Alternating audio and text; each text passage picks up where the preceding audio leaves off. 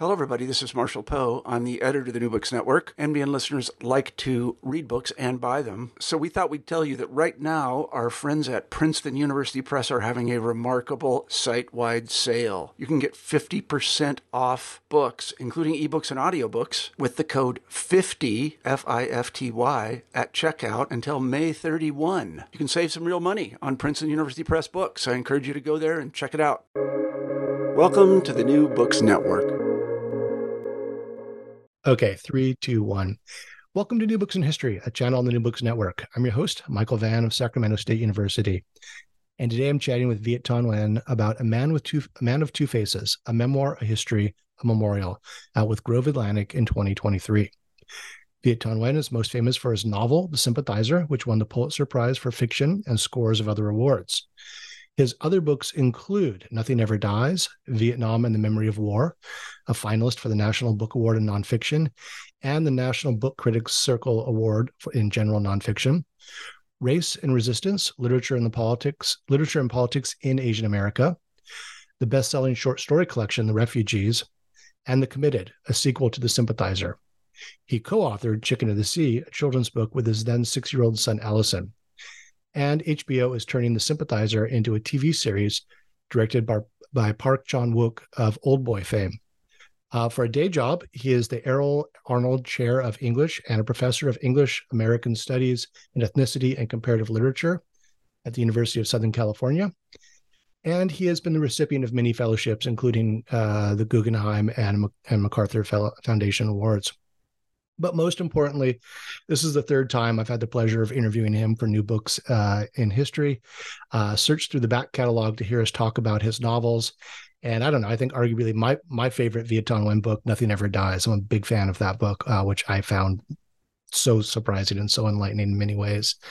Dr. Viet Nguyen, Viet, if I may, welcome to New Books in History, or Hey, welcome Michael. back. Yeah, glad to be back here. Yeah, so congratulations on all the success and this newest book, which is a memoir, but so much more. And I was telling you off mic, I was really surprised at some of the directions it took, and found it really an emotional roller coaster in many ways, and just incredible. Normally, at the beginning of the interviews, we ask the guests to explain who they are and how they came to write the book in question.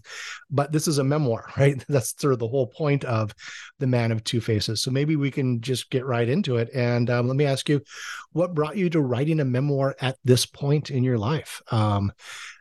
What did you want to reflect upon?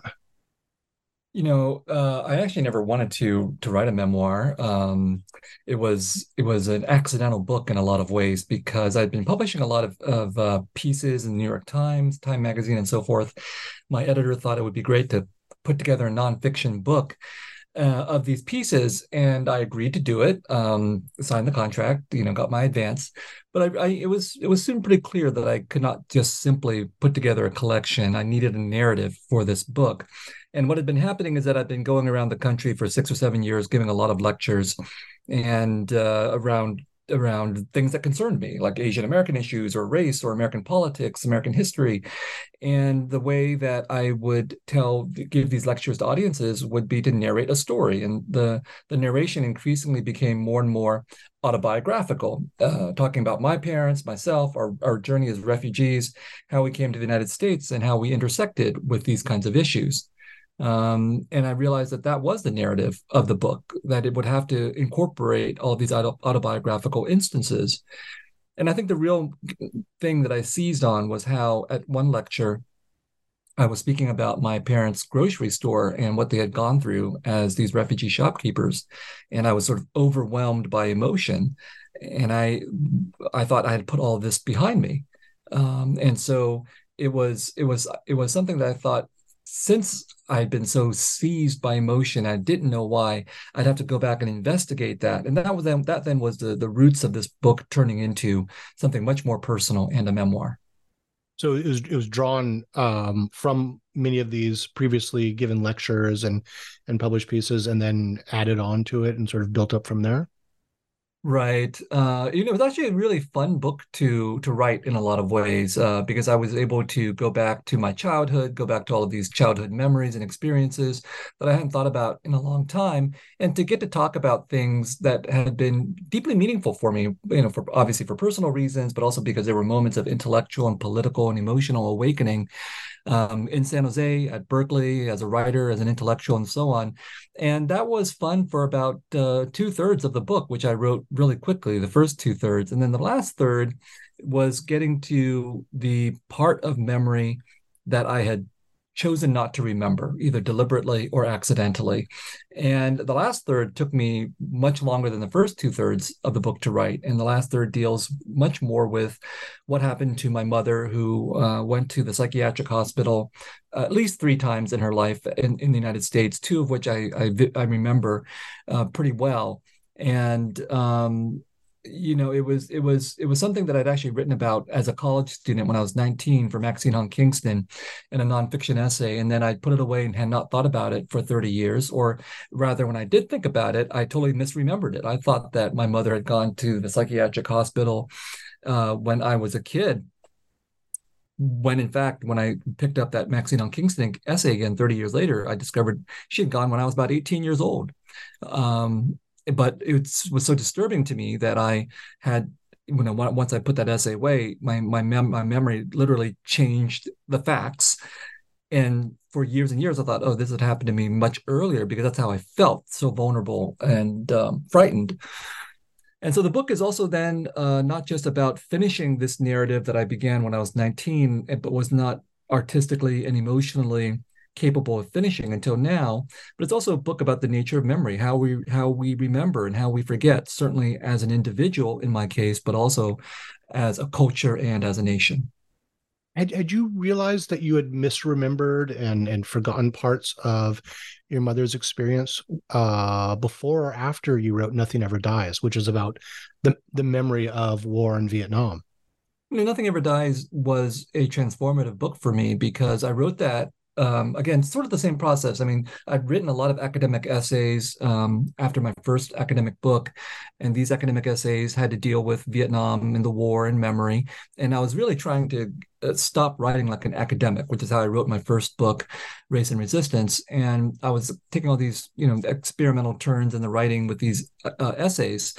But when it came time to writing Nothing Ever Dies, the book, I had just finished The Sympathizer and had about a year off before the book tour began for The Sympathizer. And so I decided to write Nothing Ever Dies from scratch as a narrative, and taking all the ideas from the essays, but just writing it as a book on in and of itself. And so it was a very narratively driven book, even though there are academic ideas and arguments and so forth. And because it was narratively driven, I incorporated a little bit of my autobiography and myself and my family in there, and gestured at my mother.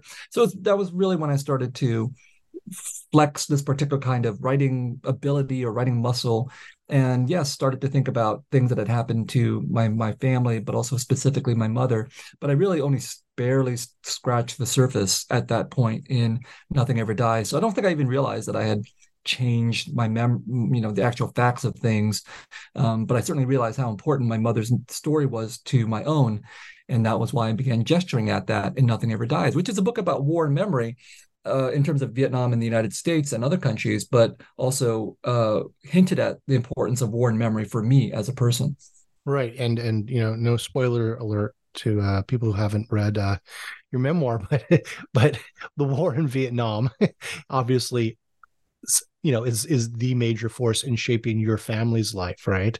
And the particularly the traumatic violence of war in the early 70s, and your parents being refugees twofold, fleeing from the communist North in 1954 and then fleeing in 1975. So I find that so fascinating that you've done this book about war memory in Vietnam. Meanwhile, you as an individual are still wrestling with your experiences around memory induced into your family's life by the wars of Vietnam.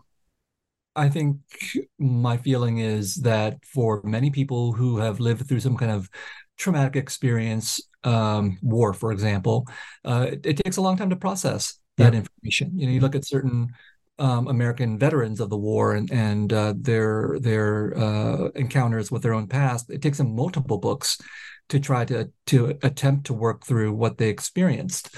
And I think that's similar for me. And one of the points that A Man of Two Faces makes is that how we as Americans and maybe people all over the world conceive of war stories is extremely limited. We think of war stories generally as things involving men and soldiers and battles and so on. And one of the points of the book is my parents' stories are war stories, what they went through. They were never soldiers, but they were displaced as refugees twice, lost a lot, suffered a lot, witnessed a lot, arguably saw more than a lot of soldiers who never saw combat did, for example. And, your average American soldier went to Vietnam for a year, and many of them, again, were guards at bases and things like this. Whereas every single refugee who has come to the United States from Southeast Asia has gone through something horrible by definition of being a refugee. And so the book really, wants to assert the idea that the idea of war stories needs to be much more comprehensive to account for everybody not included in the narration of combat and heroism and sacrifice. And so I think for me to even grapple with that, it took more than one book. I started to deal with it in Race and Resistance when I talked about Lily Hayslip's writings, for example. And then I wrote the short story collection, The Refugees and The Sympathizer, and then Nothing Ever Dies, and now this book. And each of them takes up the question of war and memory and other issues related to war and trauma from different angles, different fictional strategies, narrative strategies, foregrounding different kinds of theoretical and thematic elements that have been important to me. Yeah. And one of the things that comes out from the memoir is that the post-war, the idea of the war never really being over, right? So your parents, as refugees, made it to the United States, to Pennsylvania. There's this trauma of separation early on, where you and your brother are taken away from your parents and raised with foster families briefly, and then reunited, and then finally resettling in San Jose and creating this new life following, this quote American dream, and opening up this Vietnamese market. Yet they're constantly dealing with the post-war and specifically dealing with anti-Vietnamese sentiment in San Jose. And you talk about this with a sign that was put up, like, was it at your parents' store? So the sign was nearby, somewhere nearby. Yeah. And I think about how Nothing Ever Dies. I say something like how wars don't end simply because we say they do. So simply because there's been a ceasefire or someone's been defeated, and the historians say the war ended on April 30th, 1975, or pick whatever date for whichever war. For those who have survived a war, I don't think wars end on those dates, and possibly never do end. So the idea of the post-war, it's important in an official sense, but I don't think the post-war ever really ends. I see that in terms of the impact on actual people I know, Vietnamese veterans of the war, for example, who are still deeply affected by this war, or by nation state politics. Joe Biden just visited Vietnam, and wow, is that an example of how the ongoing legacy of the war in Vietnam continues, even in unspoken, muted ways, in the relationship between Vietnam and the United States and China. And so certainly in this time period that the memoir deals with, 1975, but very intensively in the 1980s and during my adolescence, the Vietnamese refugee community was deeply affected by the war in Vietnam. It was a living issue for them. It wasn't even history. And certainly that was true for Americans who were working through the war in political speeches and in nonfiction books, and certainly in Hollywood, for example. And we as refugees were the living embodiment in some ways of the war for the Americans who encountered us or heard about us. And so the majority of Americans didn't want to accept refugees from Southeast Asia in 1975, for example. And when we arrived in Harrisburg in San Jose in 1978, my parents opened their Vietnamese grocery store. Our history as Vietnamese refugees from an American war intersected with these deep histories of anti-Asian exclusion and racism in the United States. And so we simply became the newest specter of Asian threat economic and cultural competition to white Americans. And so that sign that was in a window near my parents' store was another American driven out of business by the Vietnamese. And I encountered that when I was 10 or 12 years old. And the fact of the matter was that in downtown San Jose, where my parents opened their business, it was a decaying downtown that the Vietnamese refugees came in and made better because we opened all these, they opened all these Vietnamese businesses down there. So on the one hand, you could see it as revitalization. On the other hand, you could see it as a yellow peril threat, as this person did who put the sign in the window. And so that was one of my earliest exposures to the idea of anti-Asian racism, and it completely intersected with the history of the war that had brought us to downtown San Jose. Mm-hmm. And I mean, so many things. I mean, one thing I noticed that the new history of Palo Alto, I'm forgetting the author's name, but one of the points he makes is that many Southeast Asian refugees working in early Silicon Valley, manufacturing what do you call microchips and things, sometimes taking them home, are actually frequently making the hardware for weapon systems that to be used in wars in Southeast Asia. And also, you mentioned Biden going to Vietnam recently. This book is a lot about memory, but a lot about forgetting. And one thing that I think has been forgotten recently is that Biden, as a senator, was stridently opposed to the resettlement of Vietnamese refugees in the United States in 1975. You talk a lot about Trump, whose name you won't print in the book. It's blacked out. But this is really a bipartisan anti-Asian sentiment, right? Absolutely. And one thing I want to stress here is that this book is, deeply critical of a lot of things, and it wears its politics on its sleeve. I mean, the book is deeply critical of settler colonialism. It argues that the American dream is a euphemism for settler colonialism. I'm sure that's going to make a lot of people happy. And so it's not a democratic book. Again, if we look at the United States, part of the problem is, we tend to separate in the United States the domestic discussion from the international discussion. So we get partisan about the domestic issues in the United States as liberals versus conservatives on issues of race, for example, and racial discrimination, et cetera. But these things are inseparable from the international dimension of American foreign policy and the military-industrial complex and American wars overseas. That I think makes a lot of Americans uncomfortable to try to make that connection.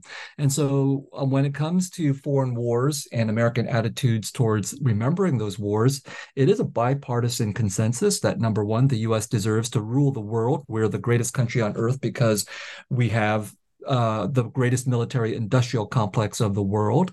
And the wars that we wage are justified. And Democrats and Republicans are unified in general, certainly in the president's, to try to narrate the war in Vietnam as a failed but ultimately noble endeavor, and Biden is no different.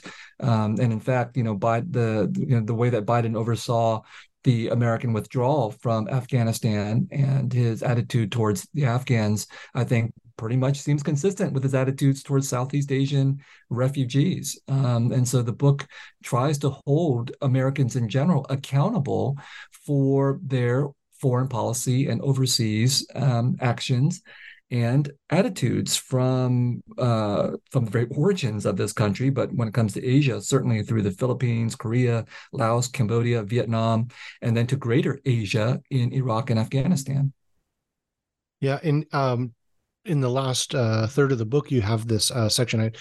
I won't read the whole paragraph, but it talks about when you're at Berkeley and you start to learn an unwhitewashed history. And you say, it wasn't you that were whitewashed; it was America that was whitewashed in its historical representation, and the editing and sanitizing of the wars of conquest that brought Asians and Pacific Islanders to the mainland United States. And you conclude saying, Asians have never invaded America; it's America that has invaded Asia. And this sort of ties that, that yellow peril Asian invasion hysteria and flips it and says, look, the invasion is the United States, right? Absolutely, and there's an anecdote I recount in the book about how in high school, my high school, which was a primarily white high school, there were some of us who were of Asian descent, and we had no language for ourselves. So we would gather in a corner of the campus and call ourselves the Asian Invasion. And that was our self-referential, gently self-mocking labeling. We didn't even know how to call ourselves Asian Americans back then. But the point of the anecdote is that the power of propaganda and ideology is so strong that even a term like Asian invasion that we internalize is a manifestation of this idea, naturalized idea that the United States is under threat by all kinds of forces, including Asians and the Yellow Peril. But in fact, it's usually the United States going elsewhere, bombing in other countries and taking it as our right to violate other countries' sovereignty in airspace and things like that. And so I think we as Americans absorb this narrative and political assumption of our place in the world, again, as the dominant power and force that is our God-given right. And it's really, really hard, I think, for Americans on the average to try to overcome that narrative and to see their country from the outside, not as a country under threat by invading forces of various kinds, but also a country that is itself the invader in a lot of contexts. Mm-hmm. And again, something that is frequently forgotten about in the teaching of history and in popular historical memory. Not in my classes. Let me tell you, I'm one of the good ones. Trust me. But you just a minute ago you said that the book's not a democratic book, and I think you meant big D, right? Like Yeah, big not deal. not Yeah. aligned with the Democratic Party. So let's get into politics. And in the book, you identify your politics as Marxist, but Groucho Marxist. And that we've been talking about some really gut wrenching issues, and especially the last third of the book is very emotionally powerful, but the book is also very, very delightful, and you are having fun. Could you talk about your discussion of Groucho Marxism and what that means to you in terms of a political sensibility? So yeah, I think the book is fun. Like I said, it was very fun for me to write the first two thirds, and there are a lot of jokes and so on and so forth in the book, and a general narrative tone of, I hope, scathing satire pervades the work. And I felt that it was very important because for me to do this because there's obviously a lot of memoirs, a lot of histories out there that take a very serious approach to the very serious history that I deal with, and absolutely so. But there should be room for us to have fun as well. Fun in a very meaningful sense. Fun certainly to alleviate the pressure on the writer and the reader, but also fun in the sense of satire and using humor as critique, because these are important narrative and political tools that are manifest in my novels, like The Sympathizer and The Committed, for example. And here in this book, I felt that part of what it means to be a refugee in this country, it's not only to suffer feelings of tragedy and melancholy and all of that, but also to recognize the absurdity of our situation and the hypocrisy that has brought us here. Not just the hypocrisy of the United States, although that's very important, but the hypocrisy of all the powers that have been present in Vietnam, from the French and the Chinese to the Vietnamese. Everybody's been corrupted by their own ideologies and their own pretenses. And so when I say Marxism, I'm pretty serious in saying that I am a Marxist in the Karl Marxist sense, but only if we understand that the dialectic is between Karl Marxism and Groucho Marxism. I think both would benefit from each other. The Karl Marxists typically don't have a sense of humor or self-awareness or irony, and that leads to terrible consequences. And then the Groucho Marxists are very funny, but if they were also Karl Marxists and had a class consciousness, they'd be even funnier, in my opinion. And so it's that intersection between the two that becomes very important for me to do both at the same time, carry out a critique that is very cognizant of imperialism and warmongering and racism and so on, but a critique that's also very scathing and funny at the same time. Mhm. And I mean the book, tells the portrait of the artist as a young man, or at one point you say portrait of the artist as a young fathead, and you're coming to political consciousness, radicalized at Berkeley, of course, time in Maxine Hong Kingston's class, and as a student activist, getting arrested. Fast forward a couple decades, and you've made it, right? You have a prominent chair at a elite private university in Southern California, a Pulitzer, a Guggenheim Genius Award, and you have this vignette in the book about finding yourself in the Ronald Reagan room at this elite social club in Southern California. Could you talk about that and reflect on your relationship to power? What's it like to be the rebel who gets into these halls of power? Yeah, I talk about how when I was an undergraduate at Berkeley, so for example, in Maxine on Kingston's class, she has told me that I was the worst student in her class. She gave me a B plus, which is the Asian F. And when I was an activist, and my excuse to myself was, oh, the reason I'm falling asleep every day in Maxine on Kingston's class is because I'm so busy being an activist. Well, one of the things I was doing was storming the offices of the president and storming the faculty club and swearing to myself, I will never join clubs like this. And then, of course, eventually was invited back to speak at the faculty club at Berkeley and invited to speak at these extremely expensive private clubs in LA that I never even knew existed. And I have no desire to actually belong to these clubs. I mean, at least one of them offered me an invitation to apply. And I was like, well, I'm glad you think I make that much money, but I don't. Also, you have a Groucho Marxist sensibility here, right? Of About course, I clubs. wouldn't want to belong to any club that would have me, right? But I often accept, not always, but often accept these invitations to speak at very elite and exclusive spaces of capitalistic, nationalist, militaristic power because I want to see what's going on. Because number one, I believe that the people who run these things are human beings. They're not just faceless embodiments of the state or capital and so on, but they're human beings. And as a writer, I want to know what they're like, and know their complexities. But also, I just want to see, what happens in these places. So, who knew when I went to this elite club that they would have all these paintings of great white men on their walls, including Clint Eastwood? I mean, that was interesting. That Clint Eastwood was right up there along with the presidents, for example, and the astronauts. Those kinds of details I just would not have realized until I'd been there. Or that, when I went there to one of these clubs to do a fundraiser for Harvard, they sat, I was the youngest person in the room, the only Asian. I was sat next to the oldest person in the room. I'm pretty sure he was about 97, 98 years old back then, very wealthy man who had flown bombers in the Pacific. And didn't even look at me, but all of a sudden just announced to the table that it was justified that the US had dropped the atomic bomb on Hiroshima. And I was like, what occasion this comment, except possibly me sitting next to him? So that's what it's like to try to enter these halls of power to see what's going on. And you mentioned all the awards, et cetera, that I've been lucky to get. And some people would say, well, you should be grateful. You've come to the United States, you've achieved the American dream. It wouldn't have been possible except for us, great America. You should be grateful for everything you've got. I am grateful for everything I've got. But as I say in The Sympathizer, maybe I wouldn't need to be grateful for being rescued if we hadn't been invaded in the first place.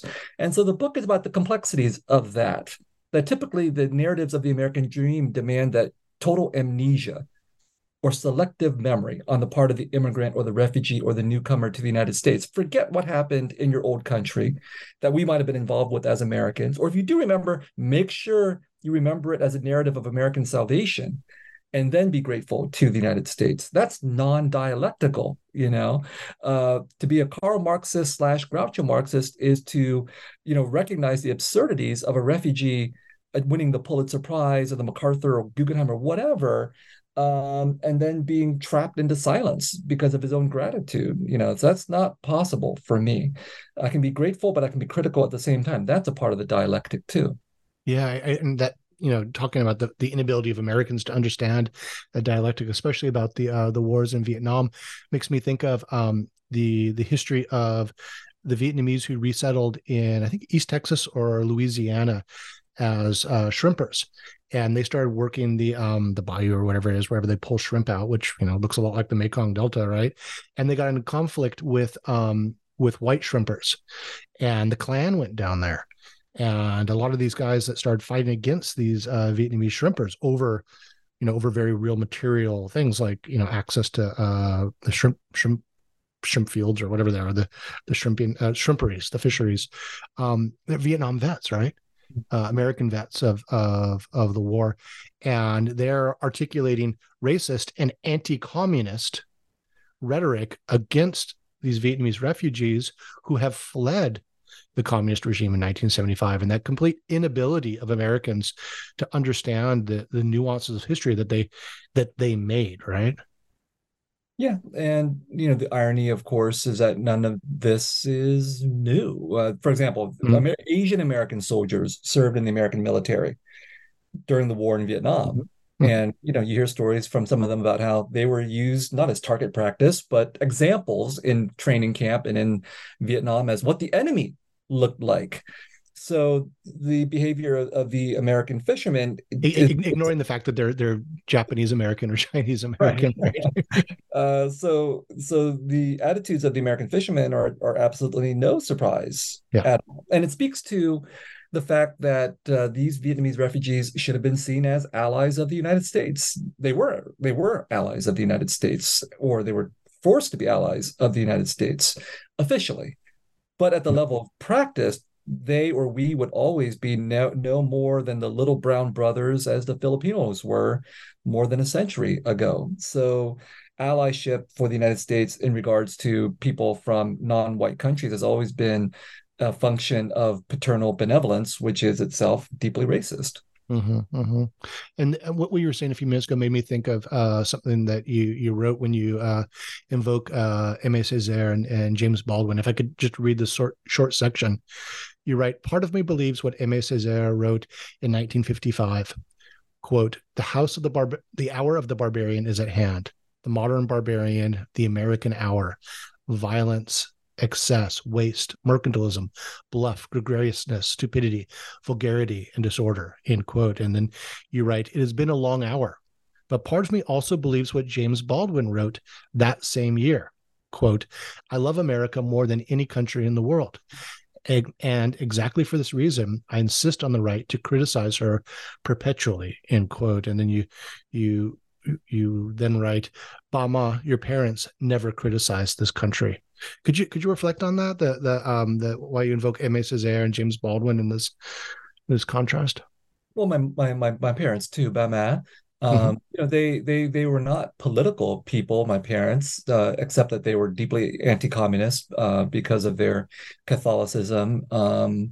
But other than that, they stayed out of politics. And I don't know if they ever said they were like grateful to the United States. I don't know. They were grateful to God. That's who they said we should be grateful to for where we happen to be in the world.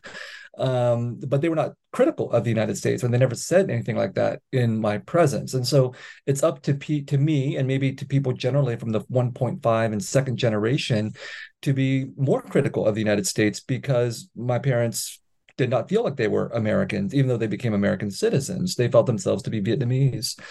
Whereas people like me, we feel this is our country, the United States. And so therefore we as citizens, and for some of us who were born in this country, we have the right to be as critical of the United States as anyone else who is an American. And I quoted Césaire and Baldwin because they present two interesting contrasts as Black intellectuals. Baldwin as an African American intellectual who then became an expatriate in Paris and died in I believe he died in France, or is that the case? I'm trying to remember else in the south of France, and yeah, I need to find out more about that. But he chose to exile himself for a while from the United States, and Césaire, was a part of the global Black diaspora. Both very critical of the United States and various versions of French and American imperialism.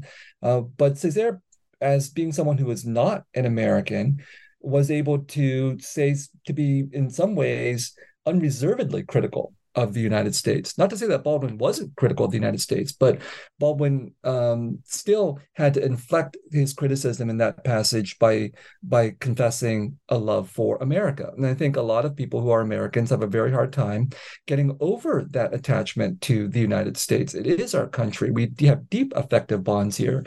We have been shaped by the image of America that the United States has broadcast to its own people and to the rest of the world. Someone like Césaire, whether or not he was ever affected by that, refused in the end to have any part of that American ideology. So I wanted that contrast there, not to just invoke one or the other, but to show these differing responses to the American image.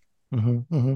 So when you're writing this book, we just talked about Césaire and Baldwin, mentioned Maxine Hong Kingston. Who were some of your influences in writing this book? Oh, there's so many.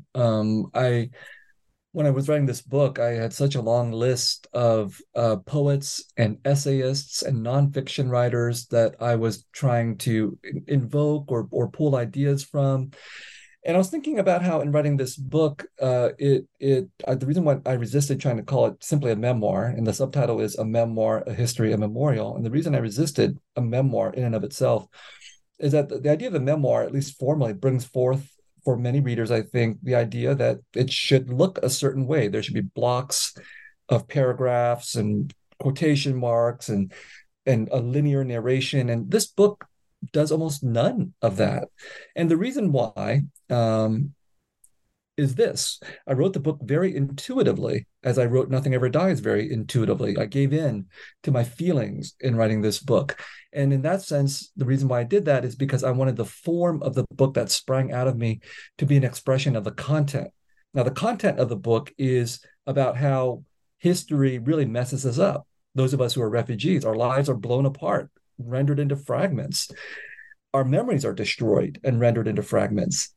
And so then the act of doing something like a conventional memoir that would put a linear narration and make everything very cohesive, to me, is an act of fiction.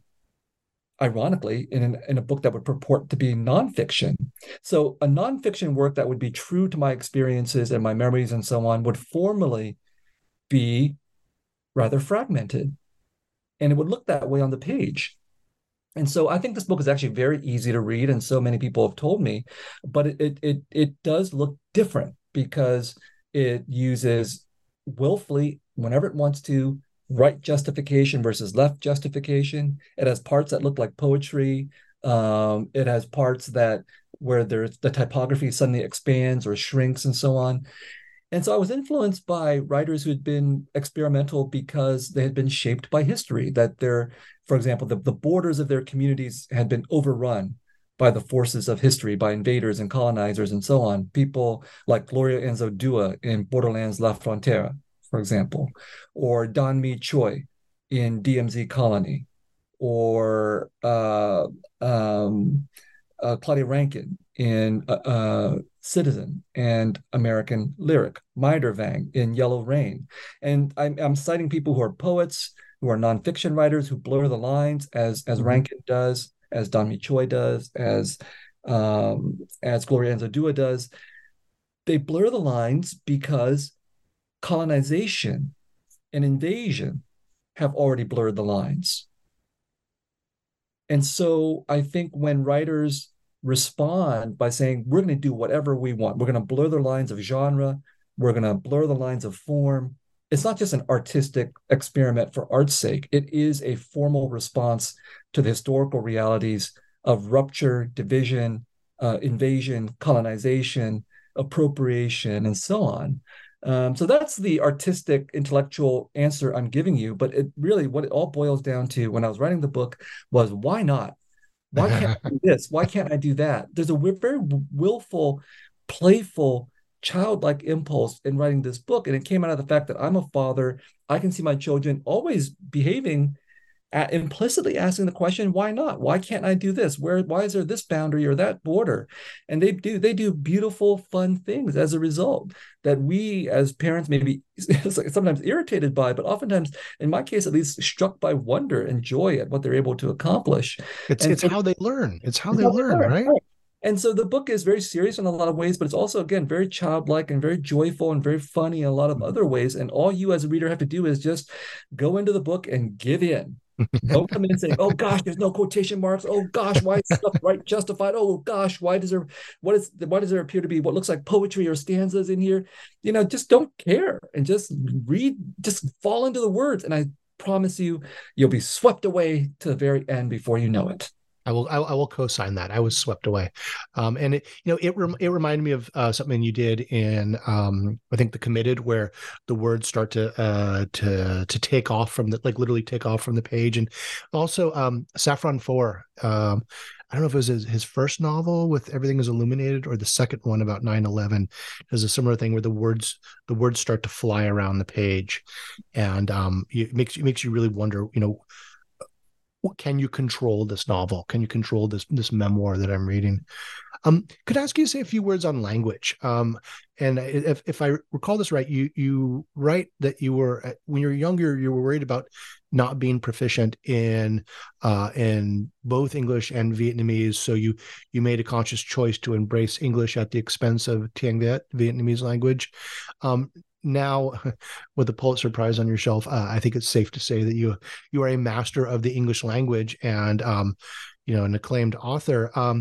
But in A Man of Two Faces, you keep reflecting on your mother's weaker command of the English language, and I think you note that your father had not read The Sympathizer when you won the Pulitzer.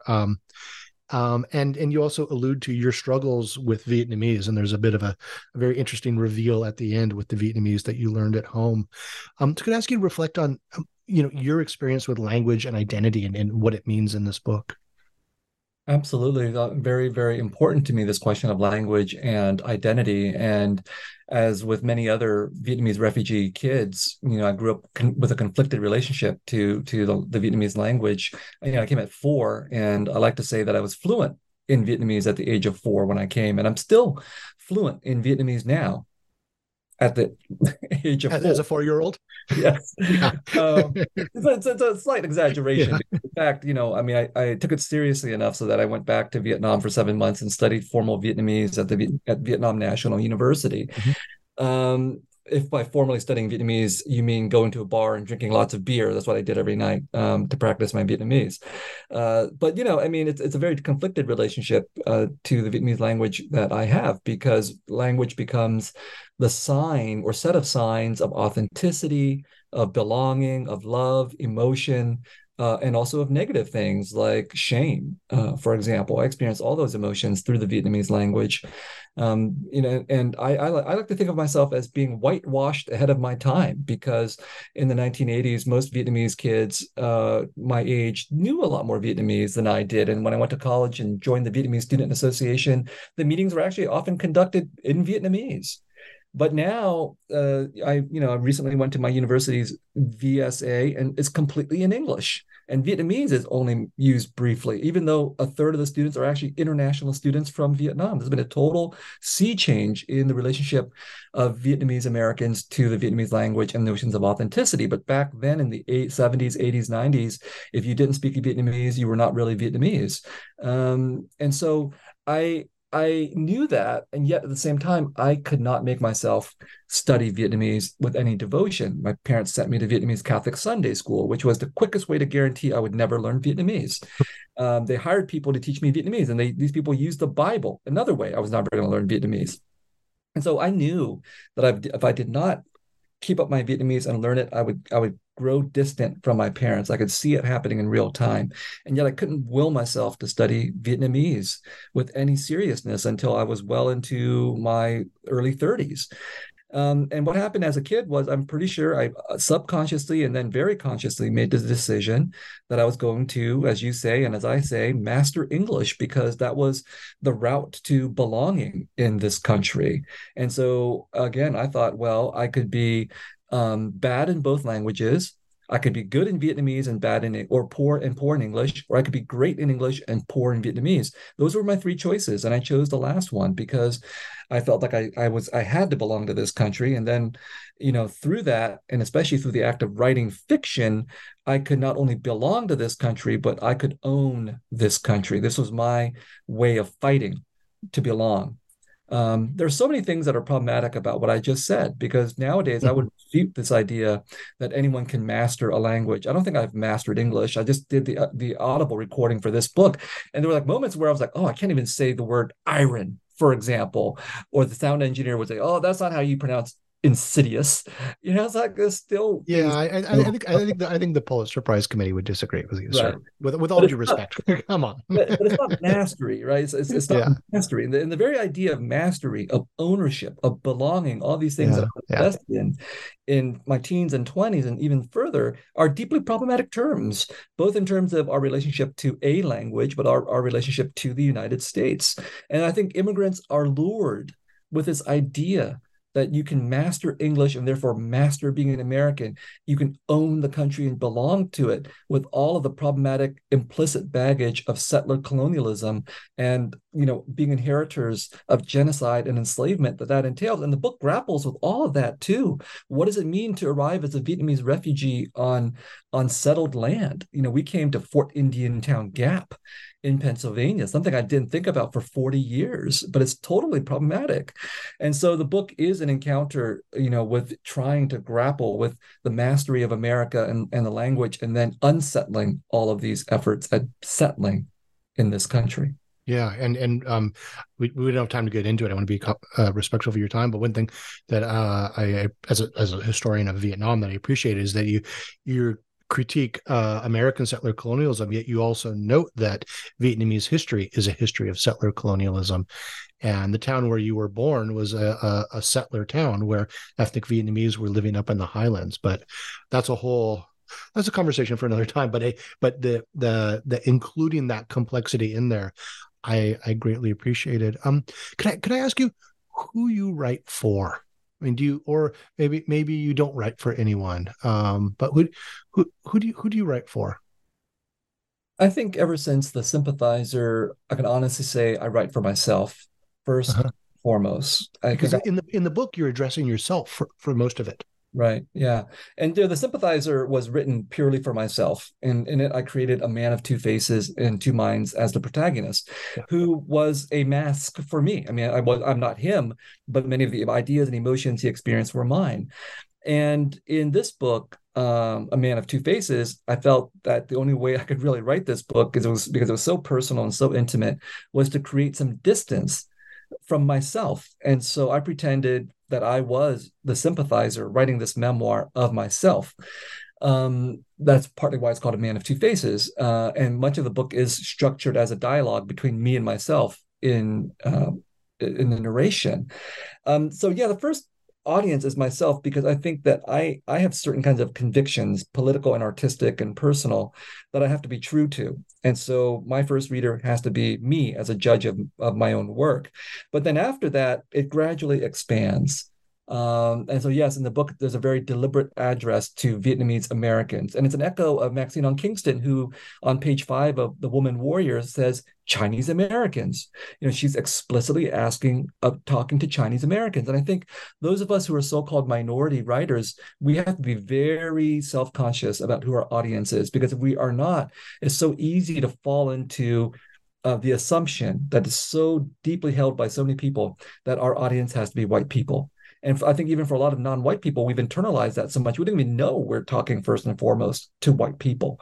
So I think you just have to be very explicit, at least to yourself, about who your audience is. And my first audience after myself and after my wife is Vietnamese Americans, and then it's Asian Americans, and then it's Americans, and then it's the whole world. Because as a writer, I feel myself to be a writer of all these communities. I'm a writer just for my own sake and in the broad sense, but I'm a Vietnamese American writer, an Asian American writer, an international writer. In France, I'm classified in one bookstore as an Anglo-Saxon writer. In other contexts, I'm introduced as an American writer when I'm overseas. All of these identities and communities and audiences are important to me. And you recount how at one point someone, I think it was a prominent scholar, asked about your work being translated into English. I don't know if that was a prominent scholar. That Oh, was an editor whose name I can't an even editor. Okay, remember. okay. It was like after the synthesizer came out. This person had certainly heard of it and was just making small talk or email me. I don't know what it was, and said, "So, what's it like being translated into English?" And I was like, "Oh my God." It's one of many little indignities that are hardly Yeah, unusual for writers of color in the yeah. United States. Yeah, yeah. I could talk to you forever, but we need to be respectful of your time. Two questions before I let you go. These are the standard new books debriefing questions. Can you suggest two books for the audience? Um, things that Two you love? books from the Yeah. entire Uh, bibliography of the world to recommend to the things audience. things that you just off the top of your head you want people to read. That's such a hard question. Like it's actually the question, one of the questions I hate the most is like, Is it what really? yeah, it is because my mind just automatically goes blank. And what I'm going to do is I'm going to pull up my Excel sheet of books that I have read, Michael, and you can ask me the next question while I look at the Excel sheet to remind myself of books that I've read recently that and um, that I've not um, mentioned. the next question and the standard question we always ask at the end is what are you working on now and what can we hope to see from you next? I'm giving 6 lectures at Harvard called the Norton Lectures, and I have to actually turn those lectures into a book. So that's what I'm Oh, doing. I'm desperately trying to write these lectures before I give them, and so that's been preoccupying me. And then after that, then I hope I will get around to writing the third and final novel of the Sympathizer trilogy. And one other thing, I finished a children's book with the artist Minnie Fan called Simone that's coming out in May of 2024 about a Vietnamese American girl confronting wildfires in California. That was a oh lot of wow. Yeah. to do. And now to get to your previous question about books I recommend. Well, there are so many, but let me just cite two radically different works. Yeah. I don't heck, I mean, I'm reading, trying to read all the Norton lectures that I can. So I had a lot of fun reading Jorge Luis Borges's Mm, This Craft of Verse, his Norton lectures. I felt that I learned so much from that book. And then, I also had a lot of fun reading Fei Mian Ing's Orphan Bachelors, mm. which is her memoir. And she had written a novel, her first novel, Bone, in the early 90s about second generation Chinese Americans and their immigrant parents in Chinatown that had just blown me away. And she's had this lifelong career project of working on the issue of Chinese immigrants and Chinese Americans, and Orphan Bachelors is her memoir of growing up in San Francisco, Chinatown, as the daughter of these Chinese immigrants. And in many ways, it's related to A Man of Two Faces because she's grappling with what it means to be Chinese American and immigrant, but also what is the very nature of this country that would do something like the Chinese Exclusion Act, and by extension, the creation of an entire orphaned bachelor Chinese immigrant male community in this country. Mm-hmm. Fantastic. Yeah. I also remember a couple of years ago you tweeted out, I forget the author's name, but the book, the novel is Interior Chinatown. Charles Yu, yes, very, Oh, very funny I, book that Charles is turning into a TV series. is it? Oh, awesome. You tweeted that out and I read it and I love that book. Yeah, so So my that's a, recommendations are reliable. okay. Hey, thank you so much for talking with me today. I really appreciate you taking the time for this. Thanks so much, Michael. It's always fun. Okay, so this has been a conversation with Viet Nguyen about A Man of Two Faces, a memoir, a history, a memorial, out with Grove Atlantic in 2023. I'm Michael Vann of Sacramento State University, and this has been an episode of New Books in History, a channel on the New Books Network. Thank you for listening.